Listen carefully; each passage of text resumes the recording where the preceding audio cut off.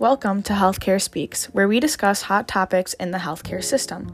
Today, we are discussing an in-depth and important topic of healthcare, focusing on economic injustices and poverty related to patient care.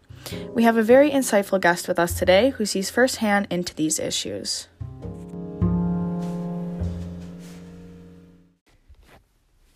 My name is Riley Kriske, and I have been a nurse for 6.5 years now. I work in Racine, Wisconsin at Ascension All Saints in labor and delivery. We have a very diverse patient population, and although a lot of my experiences are based in obstetrics, I see a lot of barriers with my patients on a daily basis. The first question that we have for Riley is, what stigmas or barriers do you see in the healthcare profession related to patients who are in poverty or those who have a lower socioeconomic status? There are definitely a lot of barriers in healthcare with patients with lower socioeconomic status. Some of the bigger ones we see are transportation and childcare. A lot of patients don't have their own vehicle or aren't able to drive. They rely on public transportation, which doesn't run 24/7, or they don't even have the means to buy a bus ticket or get to the bus stop and don't have reliable friends or family that can take them to their appointments to get care. Childcare is another big issue. We have patients who have children at home and they're not able to find anyone to watch their kids so that they can get the care that they need. A lot of patients also don't have the education level to understand the care that they're receiving or understand the importance of the care they need to receive. There's a mistrust in the system. There's lack of access to healthy foods and medications needed to treat certain illnesses. And one of the big stigmas around that is having a patient labeled as non-compliant. I feel like once patients know that that's how they're being seen as a non-compliant patient, it makes them want to come to the hospital and get care even less than they already do. Thank you for your insight. I would like to dig a little deeper into some major barriers you stated. First, with transportation. According to the United States Census Bureau, in 2019, there were 34 million people in poverty, approximately 4.2 million fewer than 2018. Even so, 34 million people is a vast amount of our population. With transportation, the Federal Highway Administration stated about 24% of households in poverty do not own a vehicle, while over 98% of incomes at or above $100,000 own at least one vehicle. With this, as Riley stated, there are massive barriers to receiving necessary health care. If the 24% cannot walk to the bus, if they do not have money for the bus, or if the bus does not come to them, such as people in rural areas, they are unable to access the care they need due to lack of transportation. Another barrier that was stated is lack of education with healthcare-related issues. We call this health literacy. People in poverty may experience low health literacy. According to the Health Resources and Services Administration, health literacy is defined as the degree to which individuals have the capacity to obtain, process, and understand basic health information needed to make appropriate health decisions. Some reasons low health literacy occurs is because healthcare professionals are using words that patients do not understand. Patient may have low educational skills and background. Patient may have cultural barriers, and patient may have language barriers. A person in poverty is likely to hit one of these reasons. As a healthcare professional, it is important to identify these patients and use simple terms in order to provide the most effective care. Lastly, I think it is important to recognize the lack of access to foods. According to the United States Department of Agriculture, in 2018, an estimated 1 in 9 Americans were found food insecure, equating to over 37 million Americans, including more than 11 million children. A lack of food security may result from an issue called a food desert.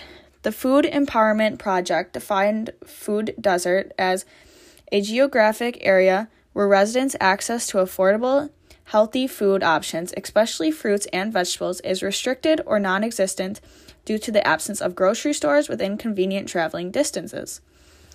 This is significant for the healthcare profession because if a patient is affected by the lack of food or food deserts, this is a massive barrier. This may lead to malnutrition, obesity, diabetes, and cardiovascular disease. Overall, identifying and investigating these barriers can help educate us as healthcare professionals, which may lead to a more effective healthcare system. The second question we have is, what health risks or diseases do you believe are associated with having a lower socioeconomic status? Some of the major health risks and diseases that we see with patients with a lower socioeconomic status include obesity, hypertension, diabetes. There's also issues like mental health, alcohol and drug abuse, and then another thing that I see a lot in my field is the unplanned pregnancies, high-risk pregnancies, and unsupported pregnancies. A lower socioeconomic status affects a person's quality of life and ability to take care of oneself. As Riley stated, there are significant correlations between poverty and socioeconomic status with health risks and diseases. I would like to expand on diabetes, hypertension, and mental illness. First, people with lower socioeconomic statuses are vulnerable to diabetes. Diabetes is defined by Mayo Clinic as a chronic disease that affects how one's body uses glucose, a vital component for energy. According to a study on associations between socioeconomic status and diabetes, there are higher associations of the disease with lower socioeconomic statuses if you are a female, older age, and had low educational attainment. This study stated, particularly the lower educational attainment were found to have the highest prevalence, 8.38% and 8.44% between years 2010 and 2012. As discussed before, this refers to a low health literacy as well. Because of low education, the patient will not understand their own risk factors and how to prevent this disease. Next, we will discuss hypertension.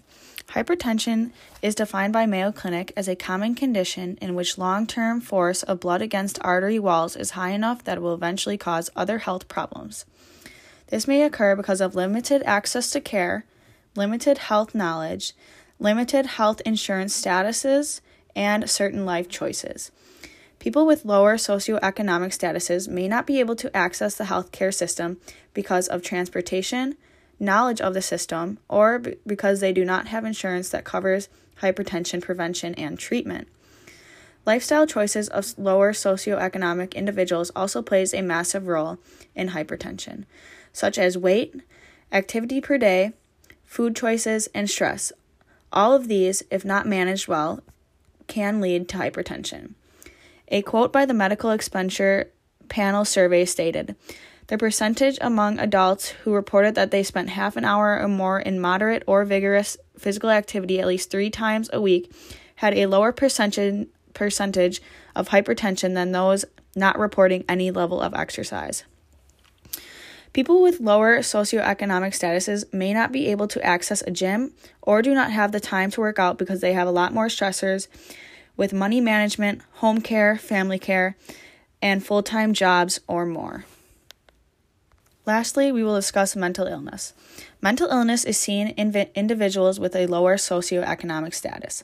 A quote by the American Psychological Association stated, "According to a study that examined a database of 34,000 patients with 2 or more psychiatric hospitalizations in Massachusetts during the years 1994 to 2000, unemployment, poverty, and housing unaffordability were correlated with a risk for mental illness.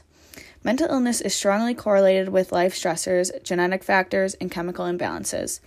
It can be interpreted that socioeconomic status is a precursor to mental and physical health issues."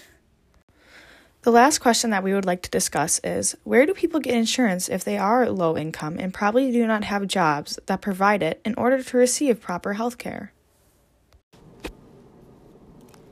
People that don't have private insurance or don't have a job that provides insurance for them to receive proper health care will have insurance coverage through the government or the state, most likely. Not every provider accepts that state insurance, especially some of the specialties, so that can also definitely be a barrier for patients. If a patient comes in through the ER, we legally have to treat them regardless of their insurance status. So a lot of times we see people using that emergency room as more of a clinic. They'll go in there for any little need because they know that they'll get the care they need, even if they can't schedule an ultrasound or an x-ray or whatever they may need that they could typically get through having a routine appointment scheduled with the doctor. Going off of what Riley stated, lower socioeconomic patients may use Medicaid for insurance coverage or remain uninsured. Medicaid is a federal and state program that provides public health insurance coverage to low-income families or individuals. Patients must meet specific criteria based on income in order to be eligible. Using these two forms of insurance or remaining uninsured will lead to lower quality health care and using the health care system less often and even using it only in an emergency. This is an economic injustice because a patient has a disadvantage due to income, which leads to a lower opportunity for care.